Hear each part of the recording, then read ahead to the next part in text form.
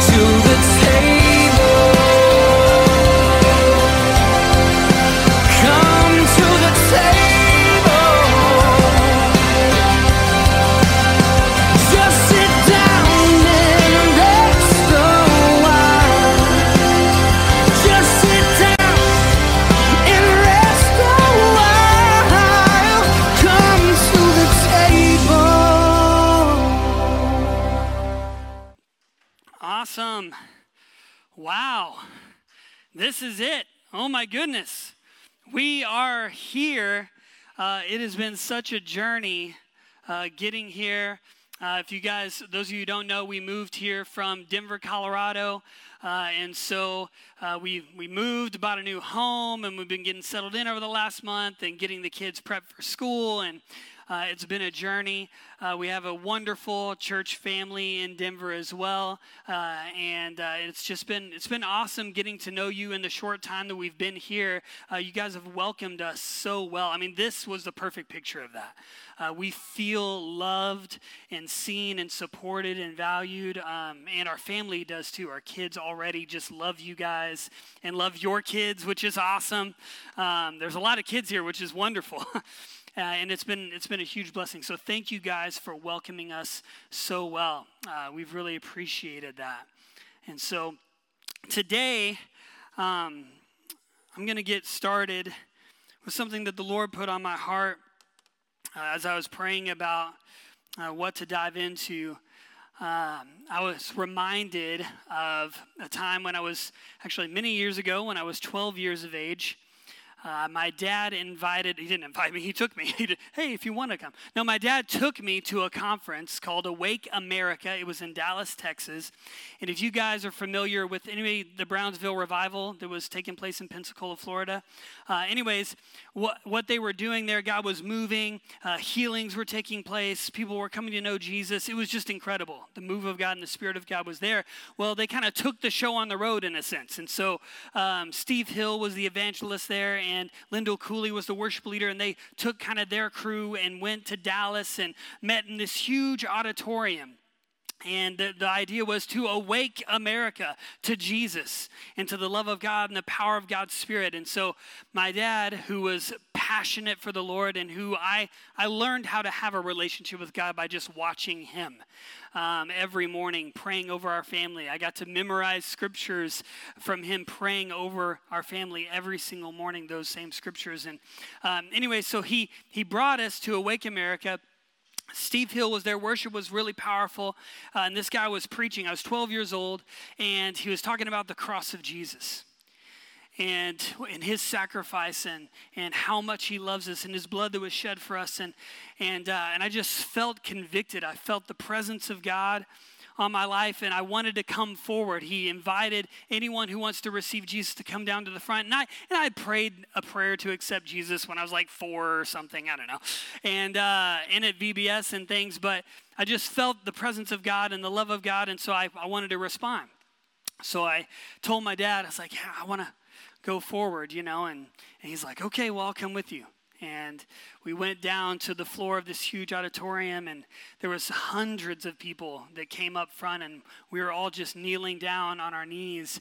And I just remember the presence of God just hitting me in that moment and feeling the love of Jesus for me in that space.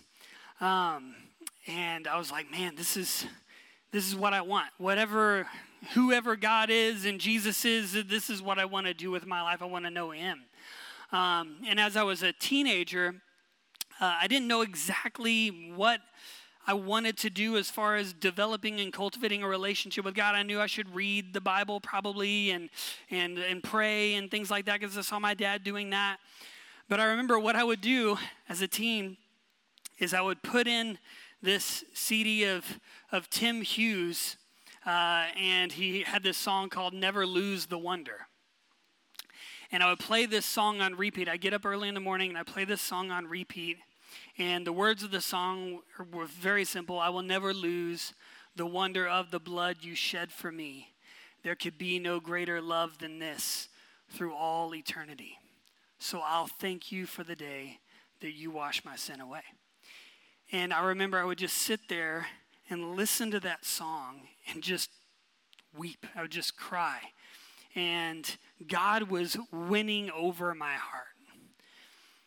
And he was pouring out his love on me in that moment.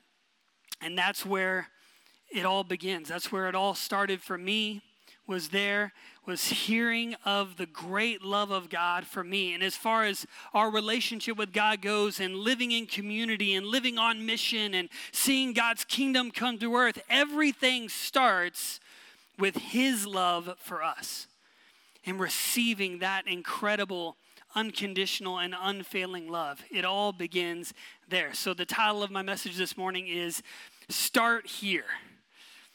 Start here. So let's pray. Lord Jesus, I pray that you will speak to us this morning. Lord, I pray that it'll be your words, Lord Jesus, not my own. Lord, we want to exalt you. We want to know you, want to encounter you, Jesus. And so, Father, open up our hearts to hear from you. Lord, and may your word bear fruit that remains. In Jesus' name we pray. Everybody said? Amen. Well, we're going to be kicking off a new series this Sunday, but before we do that, there's a lot of vision that God's put in our hearts, and Katie and I we've been praying about this. This is something that we felt God calling us to do as far as pastoring a church for many, many, many years, and we're really excited to share all of that with you guys in the weeks and months to come. The vision that God's put on our heart for this church, and how we can work together collaboratively to see God's kingdom established here in this city. And we're excited to see thriving relationships with Jesus, fully devoted and fully alive to God, that our lives that are oriented around who God is, that we're led by the Word of God and by the Spirit of God, that we live out freedom and whole life transformation, that our hearts can be mended and fully alive to Him, that we can experience authentic community and relationships thriving as we cultivate compassion and empathy and vulnerability and care for one another, as we live on mission in the world to be witnesses for Jesus, to proclaim the gospel through personal relationships and practical expressions of Jesus's love, to care for the poor and the marginalized within our community, and then to answer Christ's global mandate to make disciples of all nations, like Lydia and the McAvoys are doing right now in Brazil, and they're answering that call. Man, I'm excited about all of that, all that God has in store for us, being one with Him in communion with God, one with each other in authentic relationship and community, and then one on mission, united together to reach our city and to reach the world. But as I was praying about what to talk about this Sunday, God just reminded me this. I had this song. It's a lot of songs. I love songs. I don't know. But I had a song that was going through my head. It was called Jesus at the Center. Jesus at the center. And before we embark on any endeavor, we need to lay the foundation of Jesus. He's it. He's the big deal. He's the cornerstone. And I know you guys know that. I know that. But we want to revisit that and come back to that place of laying this foundation of a thriving relationship with Him. And so he put it on my heart to start there. Henry Nouwen said it this way: life is kind of like a wagon wheel. I think I have an image too that we can put up here. Here it is. Yeah, it's a beautiful image. Really, really amazing artwork. But this wagon wheel kind of represents our life, and at the hub in the center is solitude. It is our time alone with Jesus. It is knowing God intimately in a living and devoted relationship with Him. And everything else in our lives flows around and orients itself around that hub. It starts there, and everything flows from that place of solitude with Jesus. And then from there we have our community, which is like the spokes. It's the support of ministry. We start with being fully known and fully loved by God, right? And then when we are fully known and fully loved by Him, then we have the courage to be fully known and fully loved in relationship. Because God's got our back. We're secure in Him. And so we can then reveal our hearts to one another. and be authentic about our struggles and our hardships and share life together in that way. So then we're fully known and fully loved by God. And then we have a community where we're fully known and fully loved in that community. And then from there, we have the courage to go and love the world and to reach the world. And that's the ministry. That's the rim of the world, the part that touches the ground, that touches the world around us.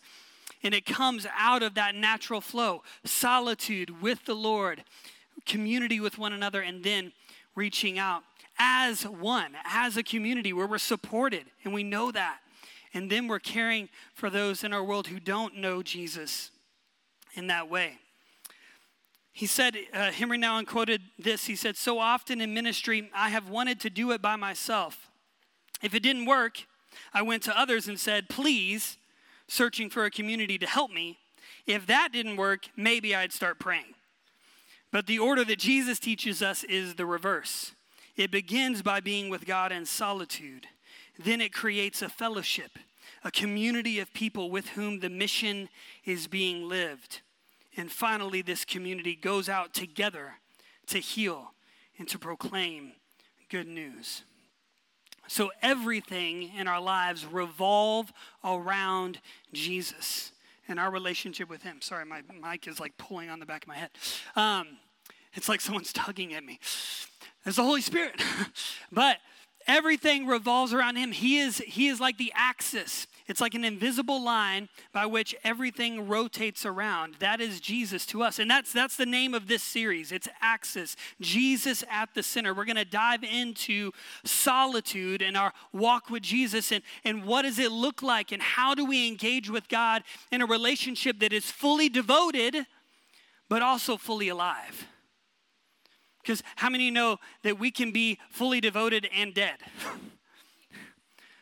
Where we're like just pushing through. We're like, okay, I'm just committed. I'm sacrificial. I'm faithful. I'm obedient. I don't like it. I don't enjoy it, but I'm just going to do what's right. I'm going to do the right thing, and I'm going to be right. And it just wears out our soul, right? And we drag our soul and our hearts through the mud of this devotion without life, right? So we can be devoted and dead, or we can be alive and apathetic. Where we're like, oh yeah, I love Jesus, I'm alive to him. I'm also alive to doing whatever I want. And I also, as soon as God asks me to do something hard, I'm like, oh, peace, I'm good. I'll just keep doing this over here. So we can be alive and apathetic, or we can be devoted and dead, but Jesus wants us to be devoted and alive. Where we are affectionate in our walk with Jesus and we experience his love and his presence in a living way, but we're also faithful and committed to his call on our lives to holiness and righteousness as well.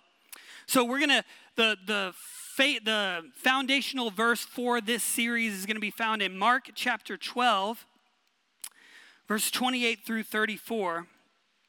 You guys will know this passage. One of the teachers of the law came and heard them debating. Noticing that Jesus had given them a good answer, he asked him, "Of all the commandments, which is the most important?" "The most important one," answered Jesus, "is this: Hear, O Israel, the Lord our God, the Lord is one. Love the Lord your God with all your heart, with all your soul, with all your mind, and with all your strength. The second is this: love your neighbor as yourself. There is no commandment greater than these." "Well said, teacher," the man replied. "You are right in saying that God is one and there is no other but him. To love him with all your heart, with all your understanding, with all your strength, and to love your neighbor as yourself is more important than all burnt offerings and sacrifices." Devotion. When Jesus saw that he had answered wisely, he said to him, "You are not far from the kingdom of God." And from then on, no one dared ask him any more questions. Jesus just closed the door on that. All of our heart, all of our mind, all of our soul, all of our strength. That is a tall order. That's a lot. I mean, it's one thing if he's like, love God with your heart, mind, soul, and strength. No, he's like, all of it, everything. Our entire lives oriented around him. So how do we do this? Because, like I said, this is a lot. But I know also that God doesn't ask us to do anything that he's not equipped us to do. Right? He equips those he calls. So he gives us the tools, everything necessary in order to do the things that he asks of us. Well, we see the answer here in 1 John 4, 18 and 19 says, there is no fear in love, but perfect love drives out fear, because fear has to do with punishment. The one who fears is not made perfect in love. Verse 19, we love because he first loved us. We love because we are able to love because he first loved us. He's equipped us with his love, unconditional, unfailing, and he's loved us with all of his heart, all of his mind, all of his soul, and all of his strength. And so he's equipped us with that love then to respond to him with the same love. He's poured that out in our hearts. So before we can begin that process and that journey, it all starts with knowing how deeply we are loved by God. Wow, I can talk quieter now because the AC units are not flying. I don't have to yell. It all starts with knowing how deeply we are loved by God. Think about it this way. Who was the first person in your life that you had affection for? Affection. Now, it's one thing to be devoted. We can push through and commit to something, like even if we're not feeling it, right? We can do that. And I think we can have compassion on people that we don't know, right, because they're in need. But having affection, that's something that's cultivated in relationship over time. So think about it. Who is the first person in your life that you had affection for? Like you loved them from the heart. Now, for most of us, if we had good parents, it was our parents, right? They were the first people we had an affection for. Why? They first loved us. They loved us first. And then there was something in us that wanted to respond to that. God loved us way before we could ever love him. He loved us before we were born. That's crazy. That he's known us that long. And he's loved us perfectly from the beginning. Another quote from Nouwen said this. He said, this is where ministry starts, because your freedom is anchored in claiming your belovedness. That allows you to go into the world and touch people, heal them, speak with them, and make them aware that they are beloved, chosen, and blessed. When you discover your belovedness by God, you see that in other people and call it forth.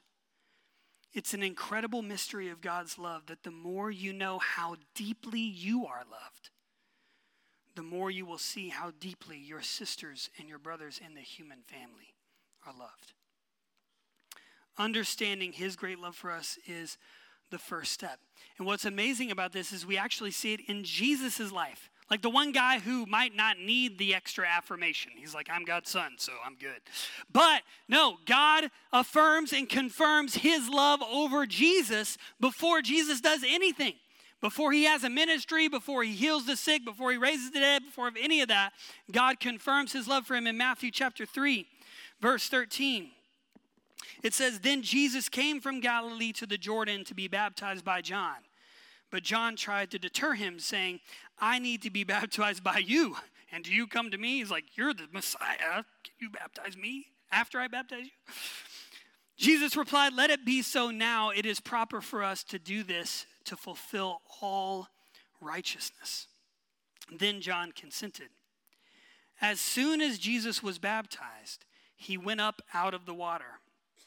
At that moment, heaven was opened, and he saw the Spirit of God descending like a dove and alighting on him. And a voice from heaven said, this is my Son, whom I love. With him I am well pleased. This is my Son, whom I love, and with him I'm well pleased. Jesus first comes on the scene. He has not done anything yet. And no one else even knows he's the Messiah, right? He's just an obscure carpenter guy.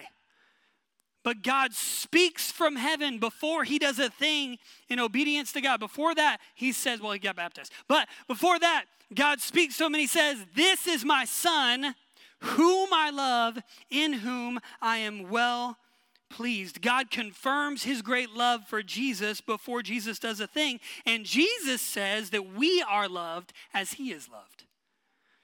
That God loves us the same way he loves his son Jesus. In John 17, verse 22, I have given them the glory that you gave me, that they may be one as we are one. I and them and you and me, so that they may be brought to complete unity. Then the world will know that you sent me and have loved them even as you have loved me. And that love was there before you were born, and that love will be there after you die. It is an everlasting love. So what do we see in this statement? In this statement that God speaks over Jesus, there are 4 confirmations we see of God's love for us in this statement over Jesus. And it's for us, because remember, God loves us the same way he loves his son. So let's look at this. Number 1, the confirmation that he is with us. God is with us. God makes his presence known. I mean, he spoke with a booming voice from heaven. That's like one way to make your presence known. This is my son. You know what I mean? Like that's, God is on the scene. He's revealed himself. Hey, I'm here. I'm with you. God makes his presence known in our life. He speaks to us. And you see that throughout Scripture. Abraham, God's speaking to him and calling him, hey, leave your family and your father's home and go to a land I'll show to you. Isaac and Jacob had visions and dreams, and God revealed himself, made himself known to Jacob to a place where he said, God was in this place and I didn't even know it. But God made himself known. Moses, the burning bush, God makes himself known and speaks to him in that way. You have Samuel, who was a little boy sleeping in the temple, and God speaks to him and says, hey, Samuel. And he makes himself known. God makes himself known to Solomon through dreams. Jesus right here, God's proclaiming, this is my son. God makes himself known to us by speaking to our hearts. And many of you, all of you maybe, have had that experience at some point in your life. God spoke to you. He made himself known to you that he was with you the whole time. And maybe it was through a sermon, or it was a book that you read, or a devotional, or something happened where God spoke to you in that moment and he made himself known. Hey, I'm with you. You're not alone. And the word of God says that. He says, I will never leave you. I will never forsake you. He says, fear not, for I am with you. Jesus says at the Great Commission, and lo, I am with you always, even to the end of the age. Psalms 23, even though I walk through the valley of the shadow of death, I shall fear no evil, for the Lord is with me. He is with us. And so if you've ever felt like you're alone, man, he's there. And he's not just with you.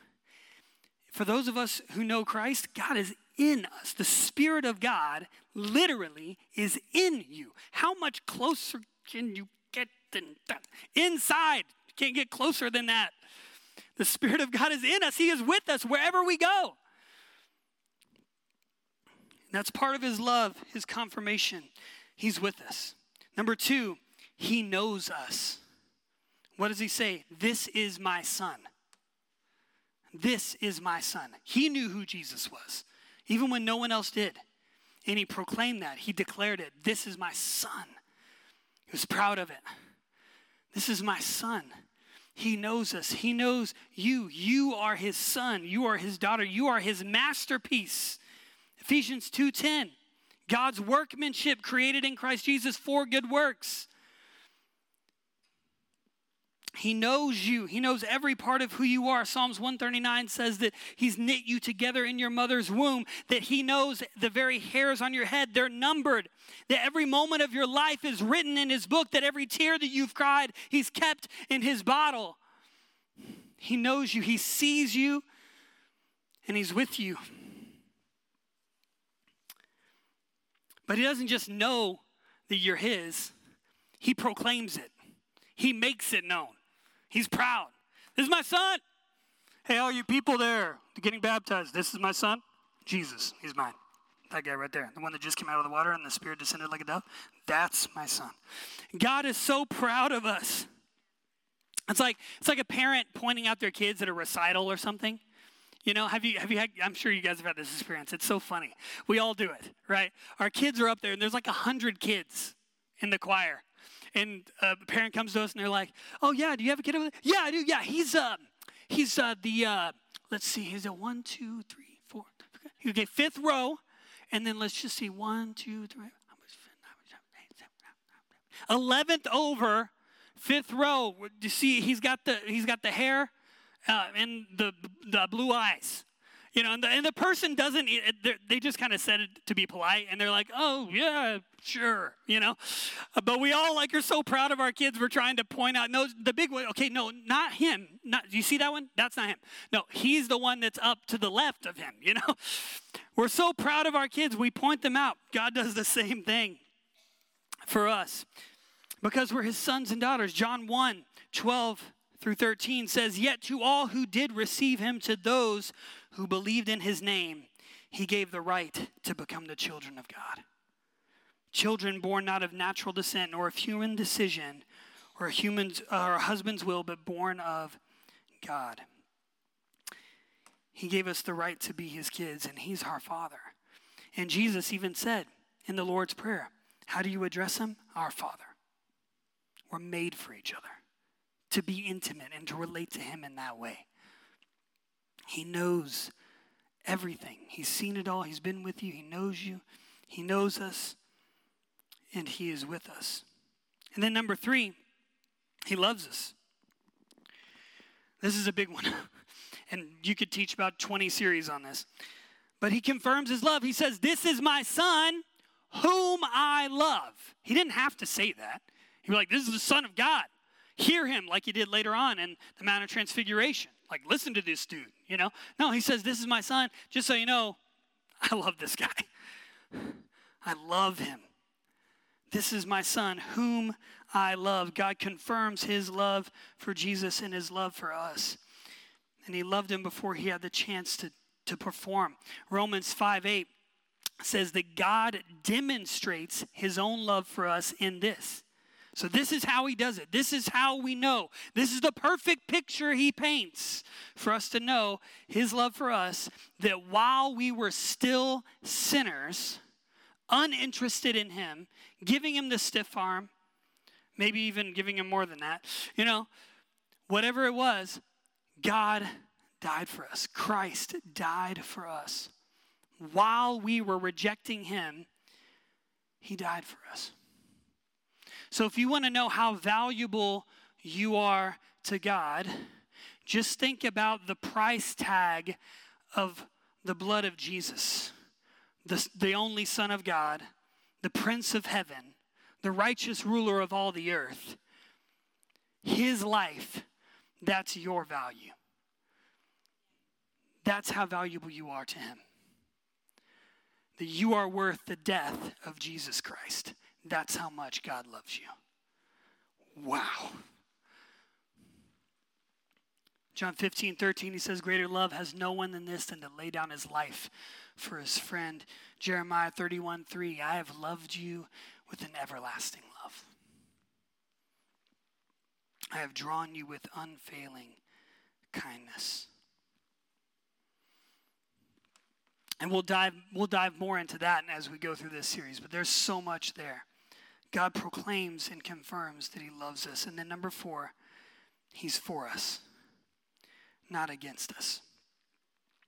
God confirms His pleasure. What does He say?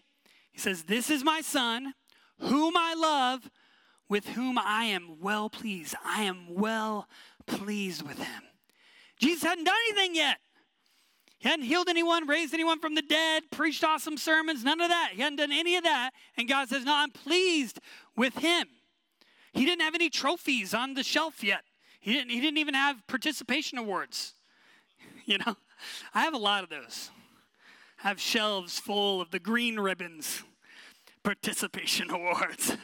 It's a real self-esteem boost. Look, Mom, I participated. So great. Anyways, he didn't have any of those. He didn't even participate yet. nothing on the shelf. But God was pleased with him. He says, I'm pleased.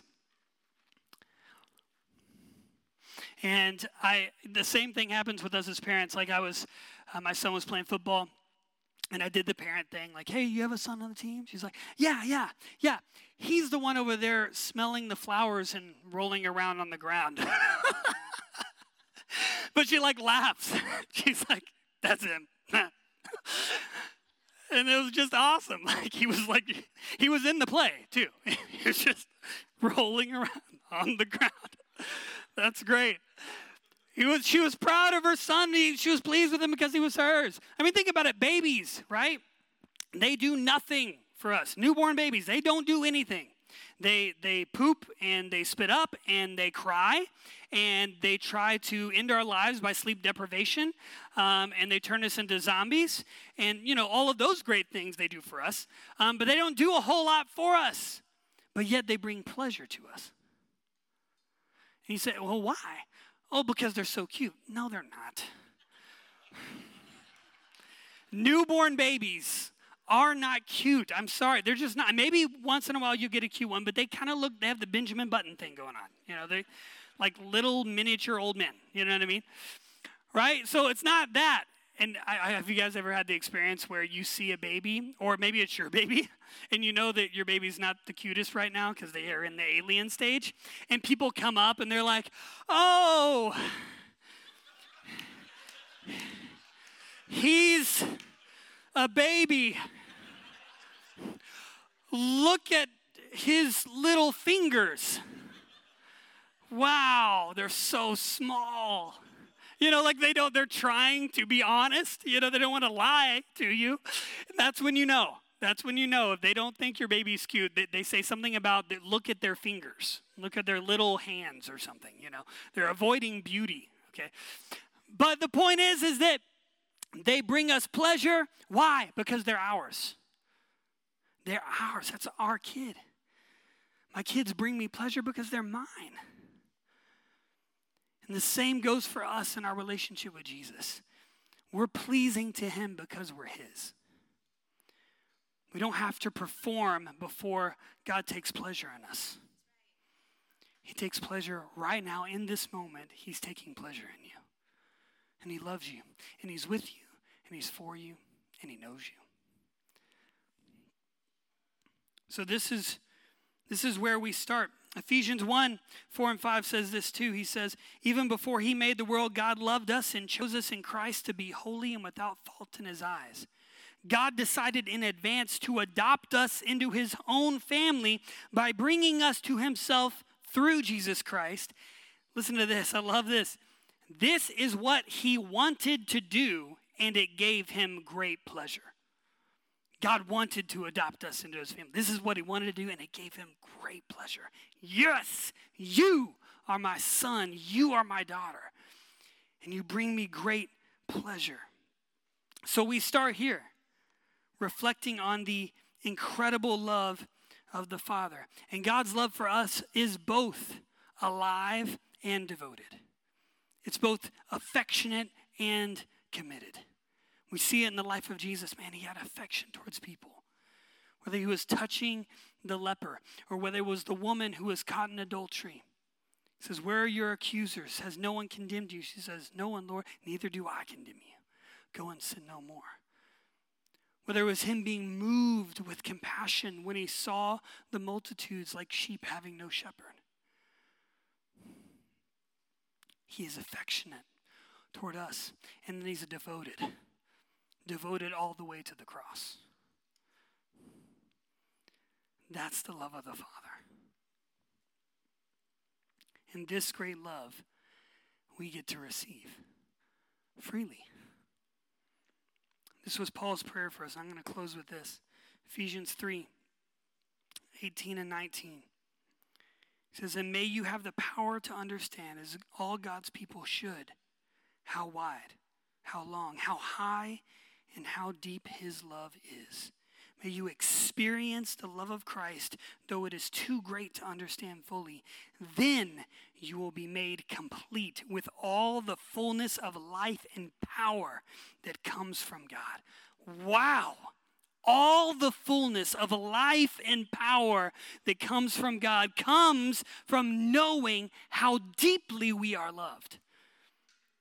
That was his prayer, that we would know how deep his love is.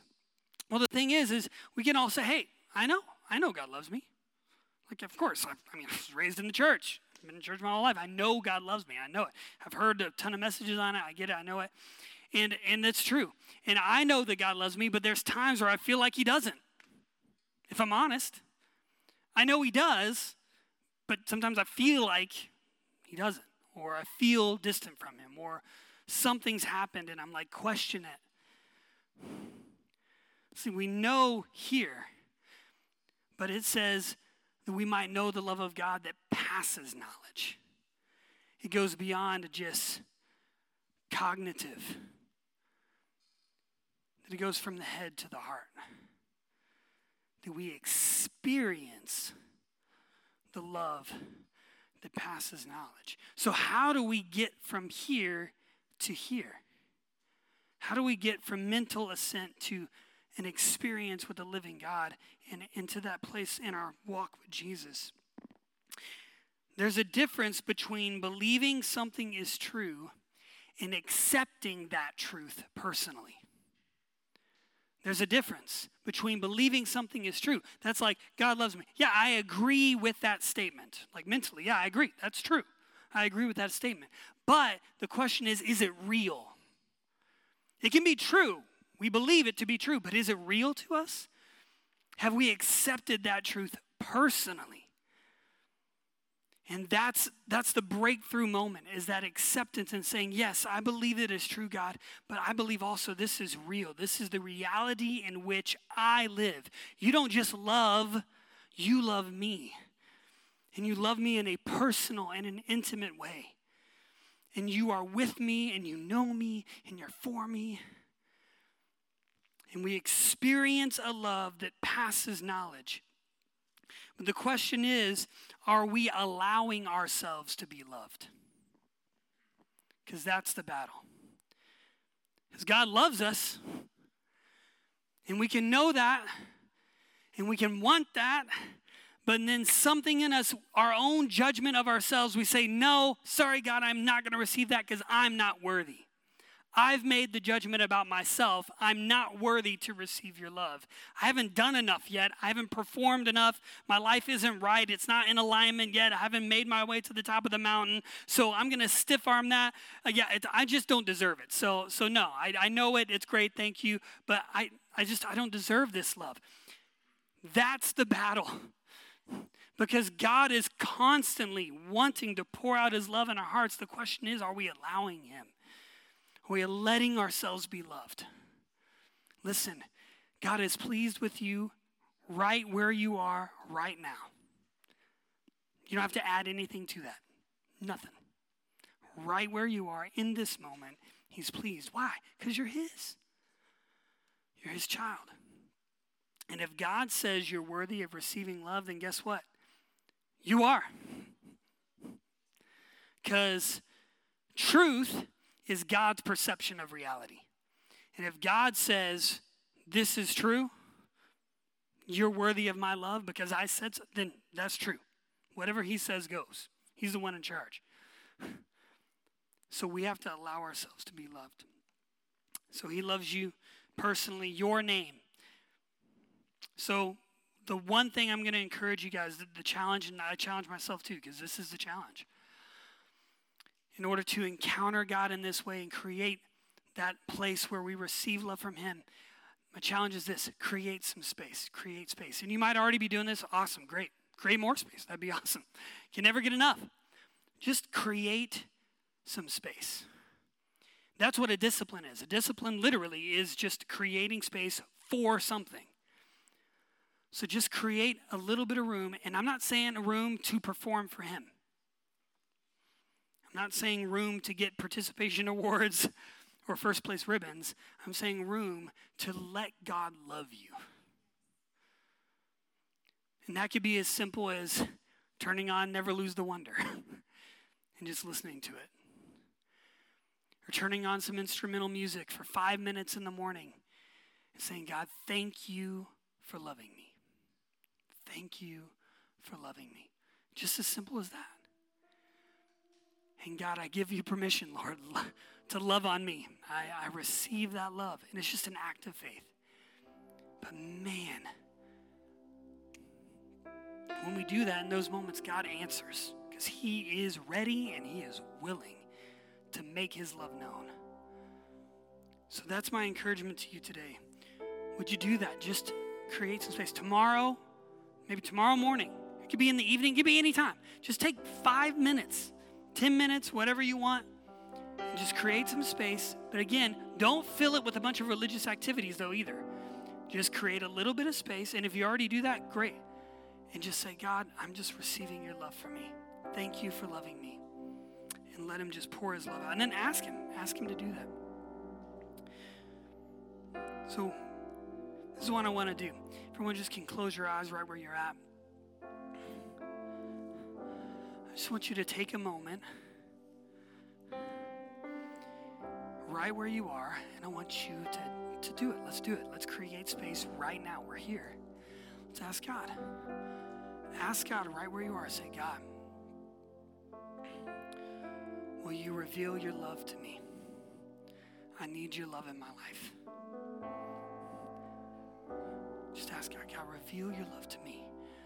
Lord, I need it. I need you. Thank you for loving me. Holy Spirit, right now, we just ask you to pour out your love on us.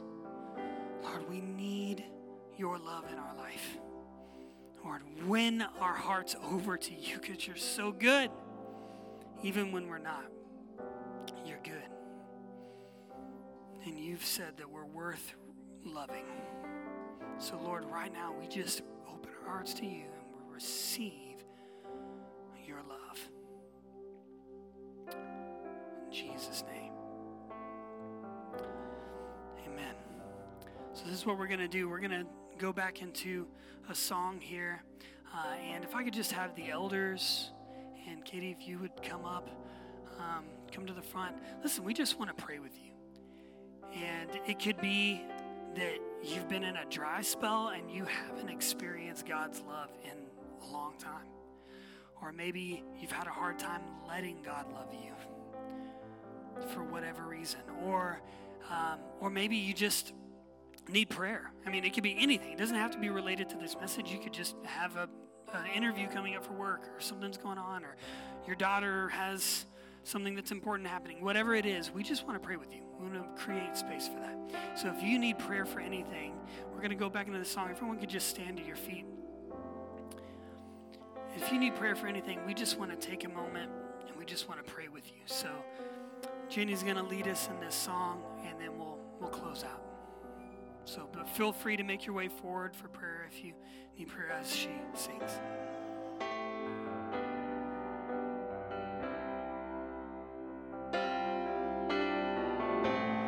I am broken at your feet, like an alabaster jar. Every piece of who I am laid before your majesty, and I will bow my life at your feet, at your feet. My lips, so lost for words, will kiss your feet, kiss your feet.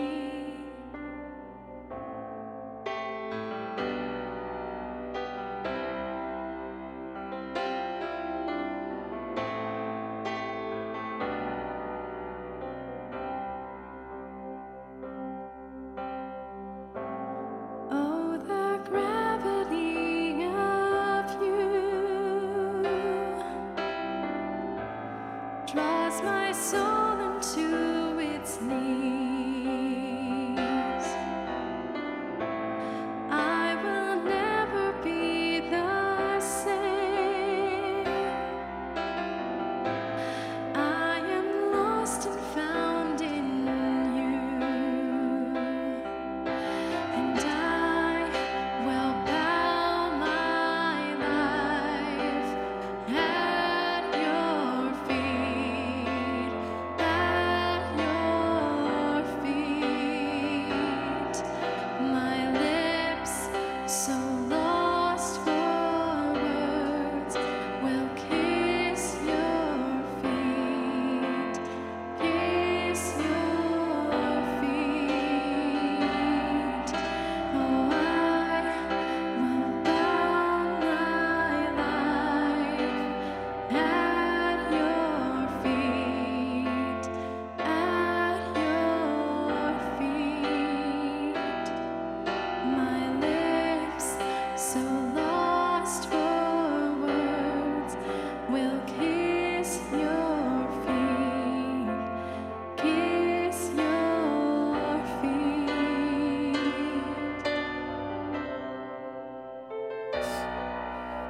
Lord Jesus, we honor you. Lord, we honor your presence in this place, God. You are so good.